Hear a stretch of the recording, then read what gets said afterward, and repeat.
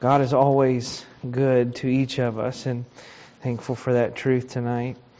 If you have your lesson sheet there, you can take that out and look to John chapter 15 in your Bible. John chapter 15, and have your lesson sheet. And you see there the title, it says, Friendship for the Gospel, and it gives the quote from our verse tonight, I have called you friends. And we're going to look at what the Lord says about that. Now, we have studied for a number of weeks, and I will say it wasn't my exact intention for us to be away from our adult classes quite for this length of time. We've had 2 series that we've walked through, and this one just continued to extend as I talked to some of you, and even just some private conversation, and just some discipleship that some of you all have had, and different things, and just recognizing, seeing our need to understand this and grow and strengthen ourselves in this. And so we've stayed here a little longer than initially planned at first, but I hope that it's been helpful to you. The man that wrote this book, I'll tell you about some things that are upcoming in the next year or so. The man that wrote this book, the Exchange book, Jeff Musgrave is his name, and he will come and he does seminars, whether it's like kind of a 5-day thing, a 3-day thing, or they can even pack it sort of into a weekend where they ask people to come for a few hours on Saturday, and there's kind of a lunch in the middle, and then a few hours on Sunday after the morning service. And he kind of walks through some of this, even in a more specific way, and I've listened through some of it, and the goal is not necessarily always to get everybody in the church to come to that, though we want to, that would be great. The goal is for those that are very serious about applying this right away and seeing it implemented in our lives on a regular basis. He kind of comes and just helps coach through some of those things and just walk through, not the exact study and not the exact things that we have done, but he contacted me when we ordered some of the books, and it's something we discussed, and so about a year or so from now we're looking at having him come for a kind of a day or day and a half, and it'd kind of be a good reminder for us probably by then, but he does an even much better job of sort of simplifying some of this and making it applicable, and he does it in sort of a seminar type forum, and so that'll be exciting. We have that coming up. Some people have asked what we're going to be doing for the next few weeks before Christmas, and there's 4 Sundays until we get to our Christmas. Now, some of you are looking at me with huge eyes like, Christmas is in 4 Sundays? No, not Christmas in 4 Sundays. There's 4 Sundays until we get to December 18th. That evening we're having sort of a Christmas time, a celebration together where we're going to have a number of people like we did last year prepare instrumental music and vocal music and maybe some handbells and different things that we'll have that evening. That's December 18th, and then December 25th is actual Christmas. So on those 2 evenings we won't have our kind of normal times, and then once we start the new year we're going to start back into our adult classes the way that we've been doing that, and breaking up into 4 or 5 groups and classes and a number of different topics and different teachers. But several have asked what we're doing in the next 4 weeks. Well, for the next 4 Sunday nights what we're looking at doing, we're having what we're going to call, I don't know what you call them, we're calling, just to make them a little distinct from everything else, we're calling them some Sunday seminars. And what we're going to do is several ask some different questions or thoughts or different things. And I think that it's good every now and then to just address some ideas or topics. And what we'll do is each Sunday evening we'll have either 2 different seminars or classes. Some nights we'll have 3, just depending on what the topic of it is. But for instance, here's some of the topics that we're going to be addressing, and then you can pick and go to which one you would like. And then we'll go back to our adult study groups, and then we'll do that through the spring. And then we'll probably come back and do these. We'll do another 3 or 4 nights where we do these topics and kind of let you look at some things. But for instance, an example of some of the things that we'll be talking about is decision making. How do we as Christians make decisions in a biblical way? We're going to do a small one on grief and hurting, pain in our lives that comes from loss or that comes from grief. We actually are probably going to be having an adult Bible study group based on this. And just want you to think about this. I was talking with someone the other day, another pastor, and said, since I've been here as pastor, there have been 22 funerals from within our church congregation. And not all of those are directly in, but more than half of them are directly involved members of our church. And that is, for any size church, that is significant. But for a church our size, not huge, but not necessarily tiny either. That is a significant number of people. And what we know from that is with every loss, there is pain and there is struggle that comes with that. So how do we handle that biblically, but not even just studying it, but just offering an opportunity for encouragement and just for release, if you would, for some of us that have experienced that, or maybe know somebody that has experienced it. But we'll have one in the next few weeks on that, but then also a class coming up in the future. We'll have one on stewardship, how we steward our resources, whether that's our finance or just even in general the things that God has given to us. We're going to have one night where we discuss media. And by that I mean all forms of media, social media, TV, what we hear, what we see, news outlets, all those things. And we're going to do one night on that. We'll record them so you can, if you can't just pick one, you can go back and listen to it. But we'll discuss one of them be media and our kids. How do we handle that? Whether it's your kids or your grandkids, how do we handle media and our kids and the influence that it has in our lives? There will be one that talks about media and our minds. And how do we guard our minds? The same way we want to guard our kids from things that would hinder growth spiritually. We should want to guard our own minds from things that would hinder us. And that could be something that is disturbing. It could be something that is just negative. It could be something that would cause us to lust or that direction. Or it could just be the negativity that comes from being constantly bombarded by things like that. So that'll be one evening that we have that. And then we're going to do a couple nights that deal with just some questions. And here's what I want you to do, a little bit of feedback. I did this a lot with the teenagers. About once a year, I'd take 4 weeks, and I would just ask the teenagers, just give me some questions. It could be about something spiritual, something significant that ties to something spiritual.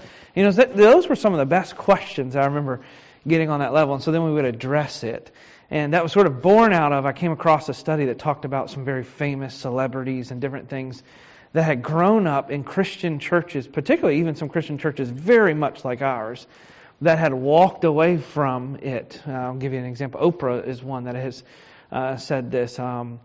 Marilyn Manson is another one that has said that grew up in churches very similar to ours, but walked away from their Christian faith and from the church because they said, and here's summarizing what they said, I had questions and no one seemed to want to answer them or address them. They just ignored them. And so we want to do that. We want to address some questions. And so if you have a question, if you have a little corner of your page that you can tear off tonight, or I'll even permit you to, I was going to say use an offering envelope, but if you can do it on a scrap piece of paper, use a scrap piece of paper and just write a question. You don't have to put your name on it. You can if you want. For instance, if we don't get to it in this session, but it's a question that you would like answered, I might be able to direct you to some resources on it, but you don't have to put your name on it if you don't like. And you can drop that in the offering box in the back or give it to myself, turn in the offering. And we may be able to add one or two of those questions in. But for instance, how do I talk to my kids, or it could be grandkids, but particularly those responsible for that, how do I talk to my kids about difficult things?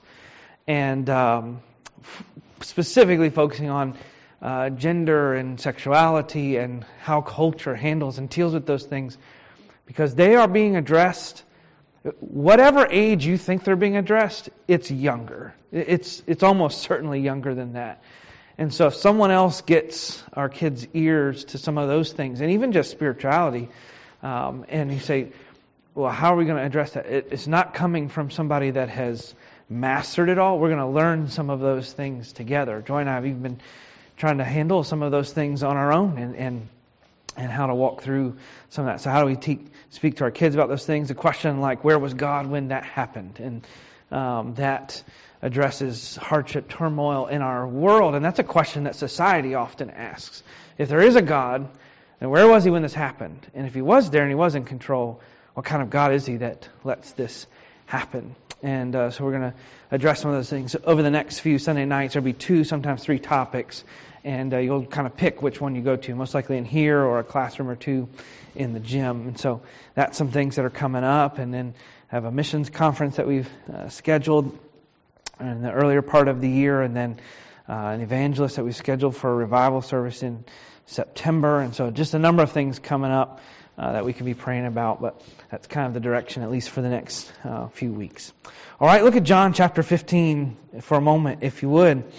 In John 15, and I'll try to remember to speak up a little bit because we're going to have to order a cable to help enable our speaker on this side. And so if you just cannot hear me, you can put your... Now, if you always have trouble hearing me, don't worry about that. But if it's because I'm not speaking loud enough, you can put your hand to your ear. I'll try to speak up a little bit tonight. Here's what I want you to do. With whoever you're sitting near for a few minutes tonight, we'll have a couple opening questions that you can write down some things and discuss. At the end tonight, we'll kind of try to break into some groups of 4 or 5 together to discuss a couple things in short manner. But I want you to take number 1, intro discussion question, without reading our passage, without thinking about anything else. And I just want you to jot down, what makes a good friend?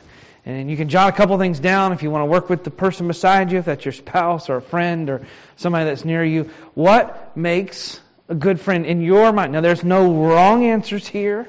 I'm not going to call anybody out and say, you don't know what friendship is. It doesn't have any, it's not a gotcha question. But what comes to mind when you think of a good friend? What qualifies someone as being a friend? And you'd say, this is my friend, and they're not just a friend, they're good at being a friend. We'll say it that way. What makes somebody good at being a friend? They do friendship well. And you can write down just descriptive words. You can write down an illustration if you'd like. You can write down a few different things there. But what makes a good friend? All right. And if you are extremely studious and fast, then you can start working on that second question as well. What are some words that you quickly think of after hearing words like the following? Gospel, salvation, evangelism, witness. We've talked a lot about the gospel the last 10 weeks or so. Evangelism and speaking and teaching others about Christ. What are some words that pop into your mind? When I say salvation, gospel, witness, evangelism, world missions, whatever it may be, the Great Commission. What are some words that come into your mind initially when we say those two things? So you can write those things down. I'll ramble on for another 30 seconds or so while you write them down. And you can discuss them. This is like a free cheating quiz you can discuss with your classmates. I had a professor in college that did that one time. He said, we're not having open book quiz, but we're having open discussion quiz. And he said, how much do you trust your classmates?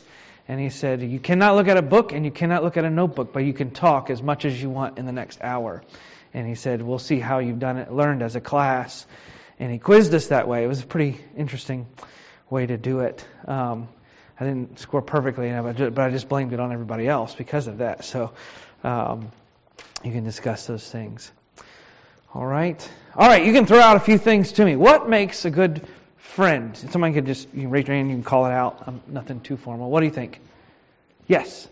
Trust. All right. What else? A good listener. That's a good one. What else? Anybody? Yes. They like you for who you are. Yeah, you don't have to put up a front. They like you for who you are. Anyone else? How well they cook, what kind of treats they bring. I mean, nothing like that. Okay. If they have mints in church, that makes a good friend. Whatever. Anyone else to add to that? Yes. Okay, always being there. Availability, right? A friend is not a friend if you don't ever get to be around them. What else? Yes? They reach out and initiate communication. Yes. It's not one-sided. Your friendship is not, you don't feel clingy because they seem to enjoy being around you as well. And so here's some things that I jotted down, and I came across an article online. It listed 11 things that make a good friend, and some of them are good. Some of them are interesting. It said loyalty, listening. We mentioned those. You can count on them. Dependability. Spending time with them makes me feel good. That's an interesting one. They have empathy and toward me. Contagious confidence. Those are power words. It says, they make me feel confident about being their friend. They make me laugh. They're non-judgmental. They're low maintenance, meaning I don't have to work hard to keep the relationship as being a friend. And those are all fine things. Nothing horrible with that. That's kind of the way our culture thinks about friendship. But I want you to keep those in your mind. Those are not bad descriptors. But in Jesus' day, when Jesus lived, we're going to show you in a moment, it was refined even much more than that. There was really just a couple things that they would say really qualified somebody for being a good friend. We're going to talk about those in just a moment. And now this word relation exercise. What are some words you think of when you hear of the gospel, salvation, evangelism, witnessing? What are some other words that you think of? They don't have to be synonyms. It could just be that go along with that. Anybody? Jesus. That's a really good one to go with gospel and salvation. Anybody else? Holy Spirit. What else? Those are good. Disciples, discipleship, teaching. We have words like redemption, atonement, justification, other ways that you can phrase out what does it mean to be saved. Discipleship, missions. So it's another one someone said. Anybody else? There's no wrong answers. All right, those are good. Those are all good. But notice one thing that you did not hear. You didn't hear friendship. All right, when we talked about friendship and what that means, and we talked about salvation and the gospel and what that means, but we don't always link those two. And my goal tonight for the next, 20 minutes or so is just to show you the relation that Jesus makes between these two things.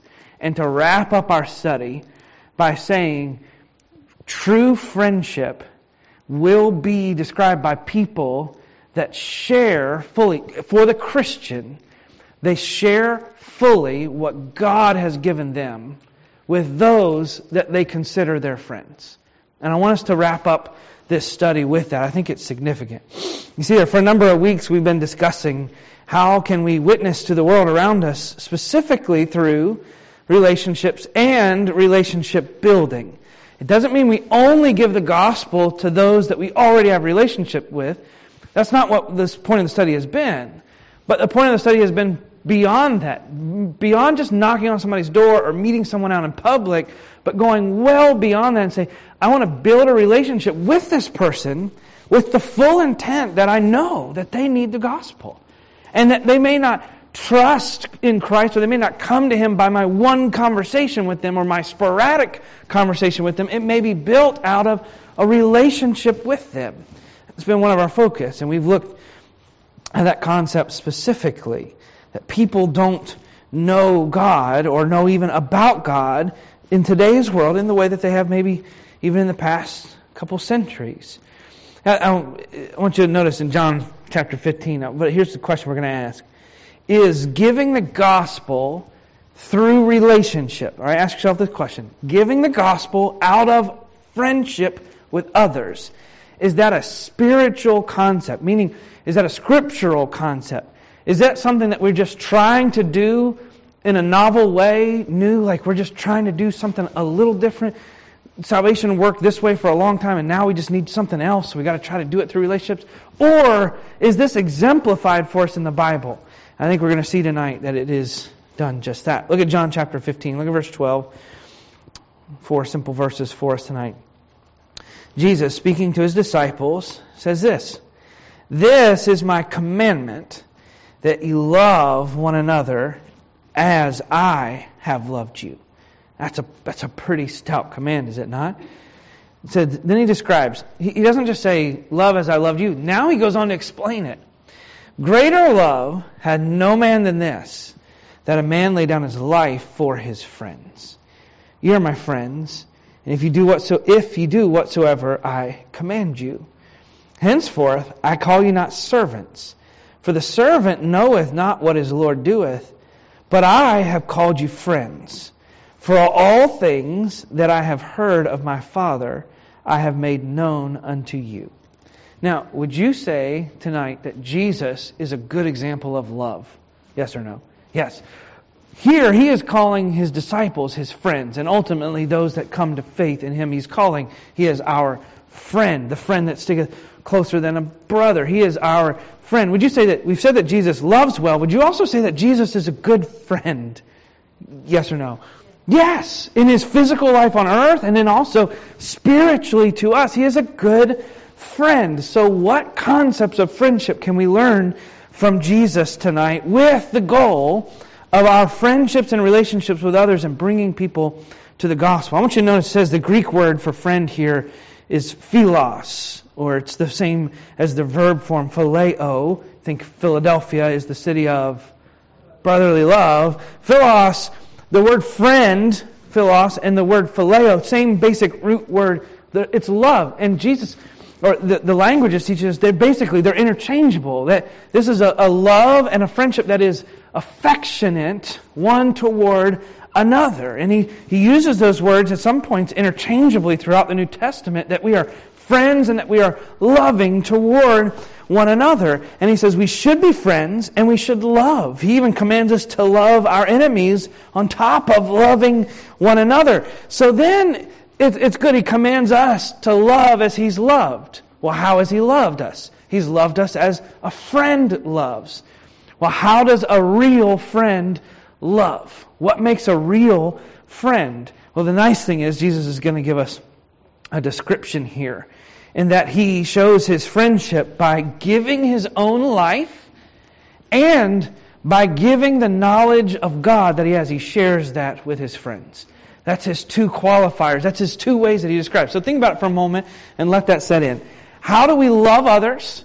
And how are we true friends with others? Jesus says, here is how I am your friend. I will lay my life down for you, and I have told you everything that God has revealed to me. Now I want you to think, are we good friends? Now this concept, I want you to think about it for a moment. This concept in Jesus' day would not have been very uncommon. Now, we gave examples of what it means to be a friend a moment ago. Loyalty, they're a good listener, they make me feel good, they love me for who I am, and all those are fine things that should come with real friendship. But in Jesus' day, the two things he mentions here are not novel to him. These would not have been shocking to the disciples. In fact, if you read Hellenistic philosophy, Greek philosophy, and Roman philosophy, you read them all, they have this theme within friendship. I don't read Aristotle and Plato or Lucian very often, but in studying for tonight, I did a little bit, was reading some of it this afternoon. You can search out what those philosophers said about friendship, and this was a very common mindset, was that a real friend is qualified by a few things, but mainly two.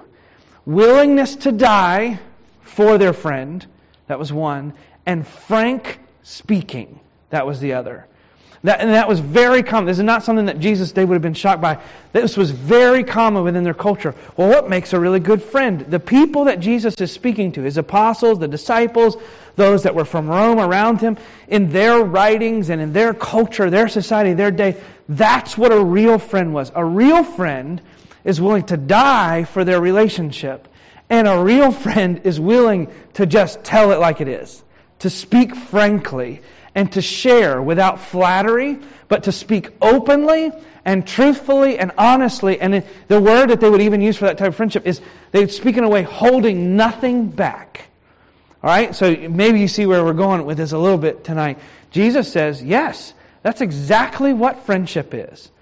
But he says where his culture falls short is that people would say they're willing to die for their friendship, but very few would actually do it. And that people would say they're a real friend because they speak plainly, but their speech is even limited. But Jesus says, yes, that's exactly what a real friend is. Watch, this is how I'm a friend to you. I am willing to lay down my life for you, and I am willing to tell you, frankly speak to you the truth. That's what qualifies him as being a good friend. Now, let's ask ourselves the question tonight. The people that you say you are friends with, the people that we share a relationship with in this world, it could be our spouse, it could be your kids, your coworkers, your neighbors, the person you've known growing up all throughout your life. Are you a real friend? Are you willing to sacrifice for them in the example of laying down your life? We're going to go to that in a moment. Jesus speaks even further than that. Are you willing to sacrifice for a friend And then what I really want to focus on tonight is, are you willing to speak plainly to them? Because a real friend, Jesus says, does not hold back. Notice what he says in verse 15. I have called you friends. That would be, can you imagine being in Jesus' presence? Son of God, creator of all, Messiah of the world. And he looks at you and says, I'm telling you, you are my friend. I mean, think about it. And one day we're going to hear that in person. Can you imagine being in heaven and in the presence of God and all the redeemed gathered around? Maybe not even in one place. I think there's going to be moments in that experience in heaven where it's not just billions at a feast, but where Jesus comes to somebody's house and He catches you while you're doing your stuff, whatever we do there, whatever your responsibility or task is, and He just comes to speak to you, and He just says, hey, friend. Hello, friend. And he speaks to us in that way. You think of the joy in that. But notice what He says from it. Verse 15. I've called you friends for, meaning because, all things that I have heard of my Father, I have made known unto you. He says, I called you my friend, and here's how I've proven that I am your friend. I've told you everything about God the Father. Everything that He's revealed to me, everything that He has told me to communicate to you, I've told it to you. That's how you know that I'm really your friend. Now again, ask yourself the question all throughout this. Are we really friends with those that we say that we're friends with?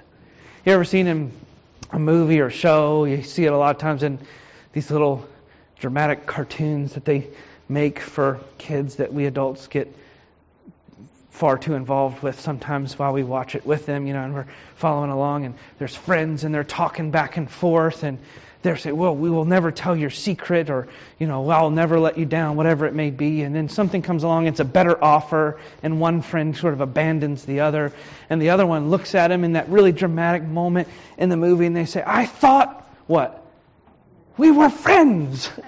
I thought you were my friend. I'm going to just challenge you up front tonight.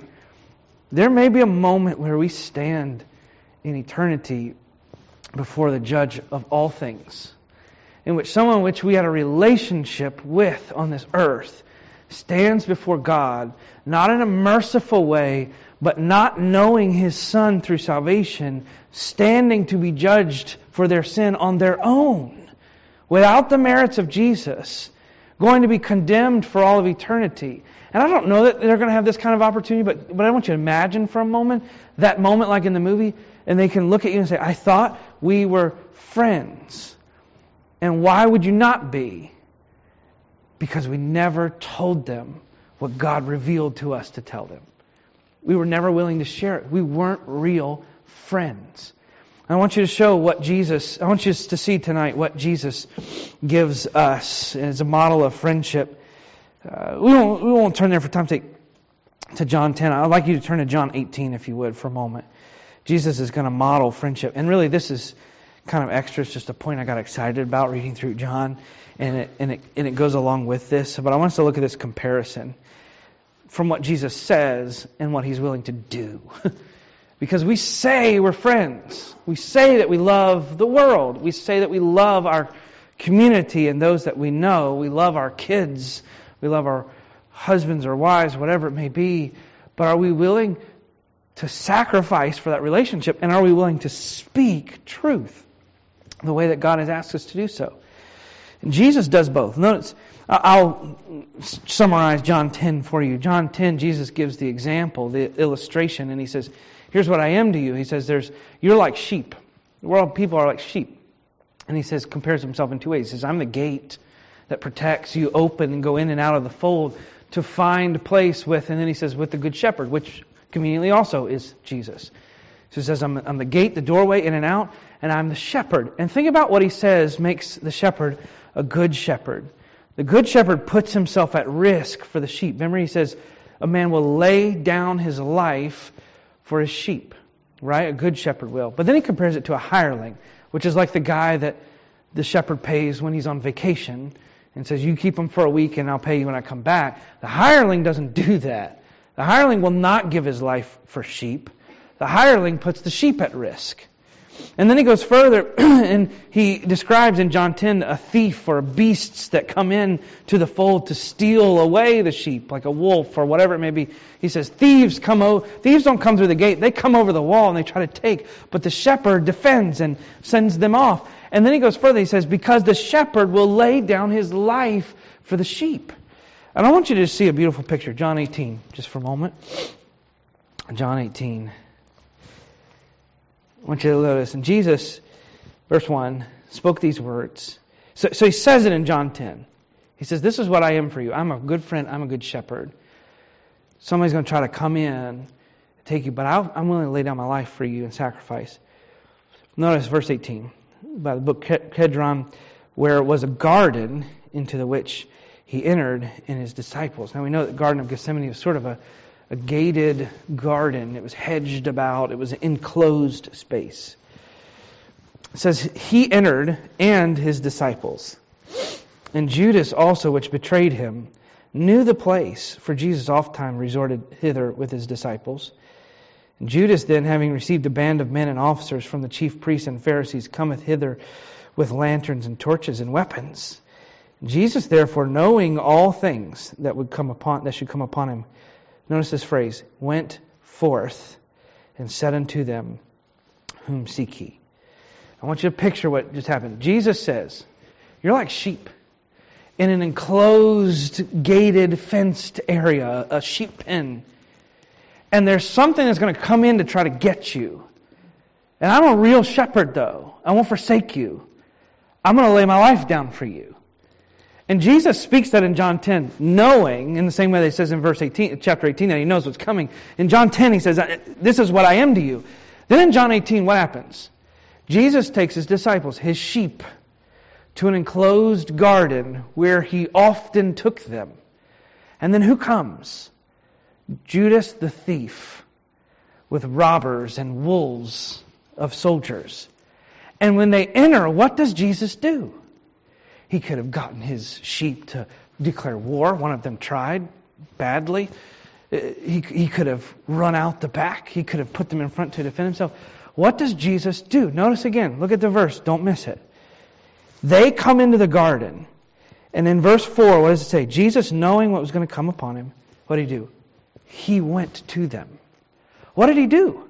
He took his sheep into an enclosed area. A thief and wolves came to harm them. Because they weren't just probably coming just for Jesus. They would have heard them. That's why the disciples ran in fear. That's why Peter denied him.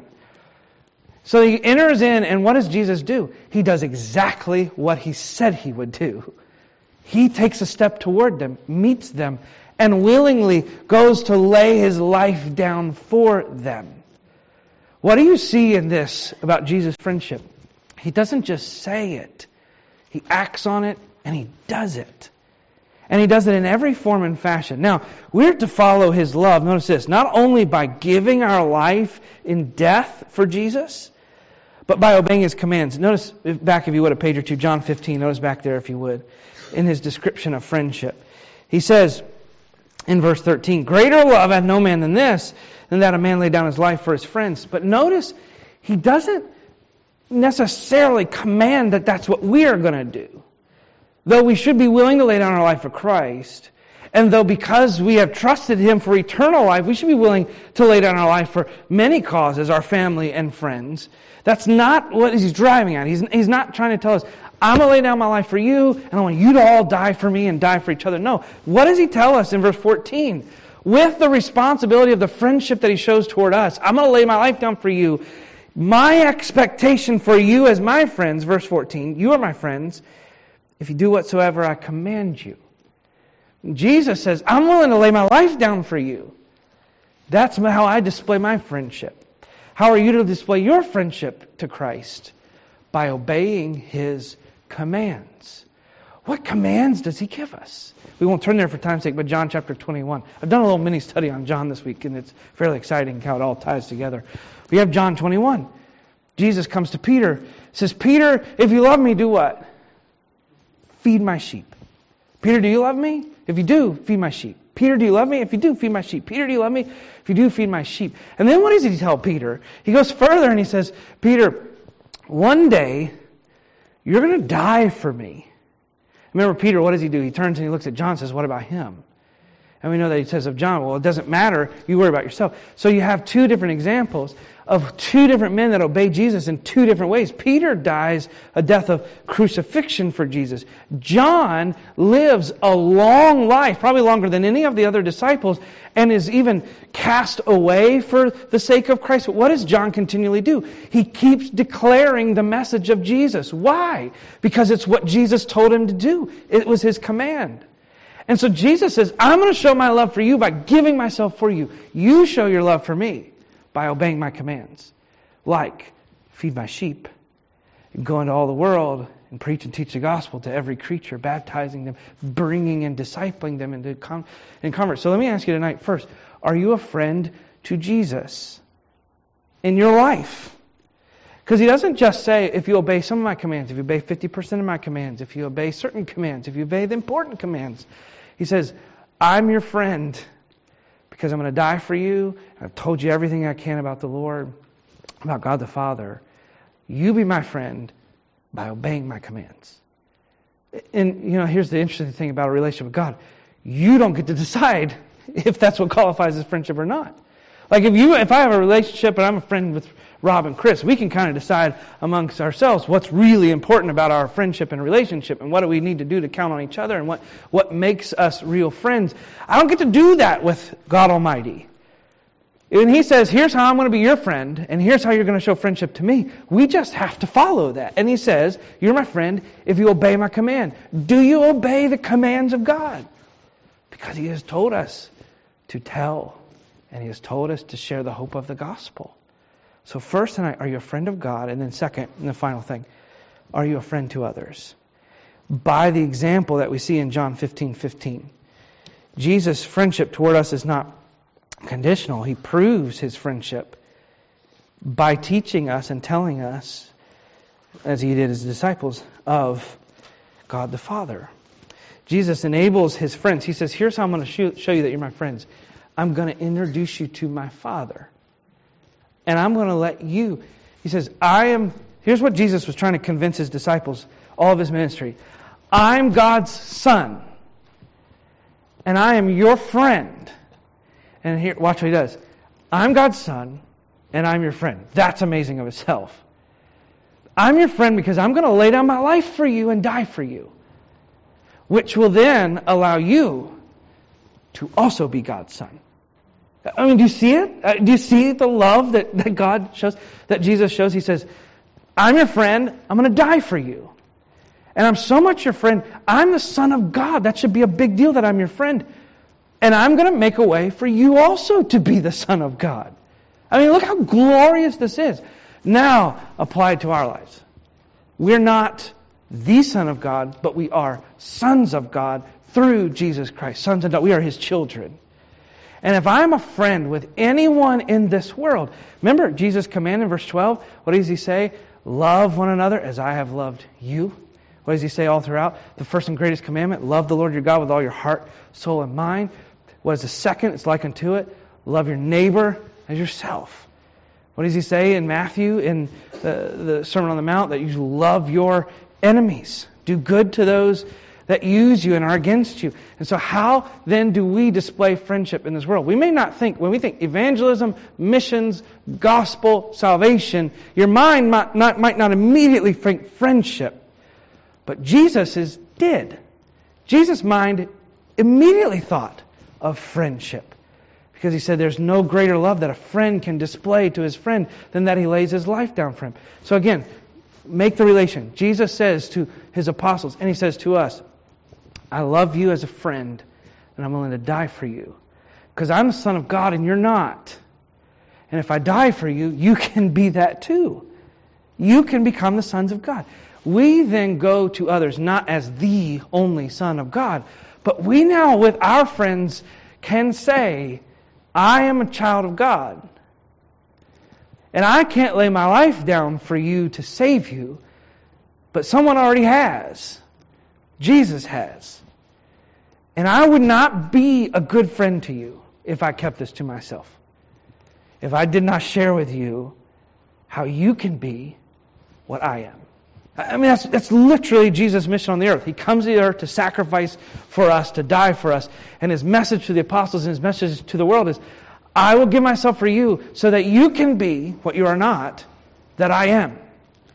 Now we sacrifice in our relationship with others and give ourselves willingly for the cause of Christ and willing to speak frankly to people and say, here's how you can have what you can't have on your own, but what I have through Christ. Notice how He brings it to an end. The love and friendship that Jesus commands us to have toward others is only possible because of how He displayed this love toward us. I want you to think as we close and get ready for just a few moments to discuss. Jesus illustrates true friendship in John 13 by wiping and washing the disciples' feet, doesn't He? We think a lot that, well, that's weird. We don't do that in our culture. They did it in Jesus' day. They did do it in Jesus' day. When someone would have someone over to their house, and especially someone of means, and they would have guests, their feet, it was customary to wash their feet. But we kind of miss the culture. It was not custom for the one throwing the party or the one that was hosting to do the feet washing. It was the place of the servant. That's why Peter rejects it. Says, no, you'll never wash my feet. What does Jesus say to him? If I don't have part, you don't allow me to serve you, you have no part of me at all. In fact, it says that Jesus took off His robe. I love this. It says that Jesus laid off or set off His robe. The exact same word, original word in Greek that's used. It's the same word that says He lays His life down for His sheep. A friend, greater love hath no man than this, than He lay His life down for His friend. And when it talks about Jesus washing the disciples' feet, it's the exact same word that He says He laid aside His robe to then stoop in humility and wash His disciples' feet, to serve them. It's how He displayed love. And it's the command that He has given us. There's the mindset or the phrase sometimes, and it's nothing evil or bad about it, but you think about the phrase, well, what would Jesus do? And as Christians, we're supposed to approach life and look at a circumstance. What would Jesus do in this circumstance? Well, the truth is, there's certain things Jesus did we can't. Like, I can't heal a man with a withered hand. I can't die on behalf of my family to save them from their sins. So sometimes the better question is not what would Jesus do. Jesus tells us here, you're not my friends if you do what I would do. You're my friends if you do what I command you to do. So sometimes the better question is not what would Jesus do, is what has He commanded us to do? And if I obey the commands of Jesus, I display love toward Him and friendship toward others. That is the essence of sharing the gospel with those around us. It's not that we're trying to work somebody through a plan, and it's not just that we're trying to get somebody to make a decision. We are trying to be to others what Jesus has been for us. And that task is a whole lot more attainable, is not the right word, but that's what He's called us to. And He's called us to obey. So for a few minutes tonight, I want you to think, number one, are you a friend? Who would you say you are friends with in this world? And then I want you to ask yourself, who are you friends with in this world that is lost and without the Lord? And then ask yourself, by these two qualifiers, are we really their friends? In the way that Jesus says, I am your friend. Jesus says, I'm your friend, and here's how you can know it. We have said of others, I'm your friend. But how would they know it? Just because we listen, just because we're loyal, just because we're faithful, just because we make them laugh, all those are important, but they're not ultimate. And so let's pray that the Lord will allow us to bring our friends to Christ in this way. I want us to take the last 8, 9, maybe 10 minutes or so and discuss. We've had some good discussion the last couple of weeks. It's been neat to sit in with a couple different groups, and it's been neat to just stand up here and hear people speaking. You see there the discussion. I doubt you're going to work your way all the way through this. Maybe you can do some more at home or meet up with a friend this week. It's the same 3 questions under each of these. If you have this booklet, if you're just kind of joining us, you don't have the booklet yet, then there's a few more at the back of the Welcome Center. We just we're getting 50 more of them. Some people have already asked. We have somebody that's going to work through it with all their kids, their adult kids. We're excited about that. They have somebody that's going to work through it with their neighbor and stuff. So we're getting some more of them for you, and that's what they're for, to use it. But each chapter, God's holiness, how do we teach people about that? God's just, God is loving, and He is gracious. And so there's 3 questions. They're basically the same 3 questions about each of them. I want you to discuss that. What are some misconceptions that people have about holiness, God's holiness? And then how would you describe God's holiness after studying it from this and from more particularly God's Word? And then why is that thing significant when you're talking about the gospel? I'll give you a hint. Like, for instance, God is holy. Why is that significant in the gospel? Because it makes us all accountable to Him. You can't start with, don't you want to be forgiven from something if you don't start with justice? That's where Jesus started. There's a problem. There's an issue. And mercy and grace don't have any meaning if there's nothing that you're being spared from. And so that's a hint on that one. Let's take the last 8 or 9 minutes or so and discuss it together. You can do. There's a couple. Last few weeks we've gotten in groups of 4 or 5. I think that'd be great to do that again. A couple couples together. If you see somebody sitting around you, you say, I don't know somebody so well. That's even better. If we can't do this discussion amongst Christians, we're going to really struggle with it amongst our lost friends. And so let's discuss these things with the mindset of we're trying to point people toward the Lord in this way. All right, let's take the last 8 or 9 minutes or so, discuss those things together. And in fact, let's pray, and then whenever you're finished, I'm not going to limit your discussion. Whenever you're finished with your discussion in a little while, then you can be dismissed. Lord, we are thankful for your word, and that you are our friend, because you laid your life down for us, and through your word, you've told us everything that we can understand about the Lord. So help us to be a friend in the same way. Sacrifice, to serve, to take off our cloak of pride and to serve others, to give, to provide, to love, to listen, but all with the goal of being able to speak openly and to speak frankly about who you are. And we pray this in Jesus' name. Bless the few minutes that we have together in our efforts as a church. In Jesus' name, amen. All right, let's take 8 or 9 minutes or so and finish up tonight.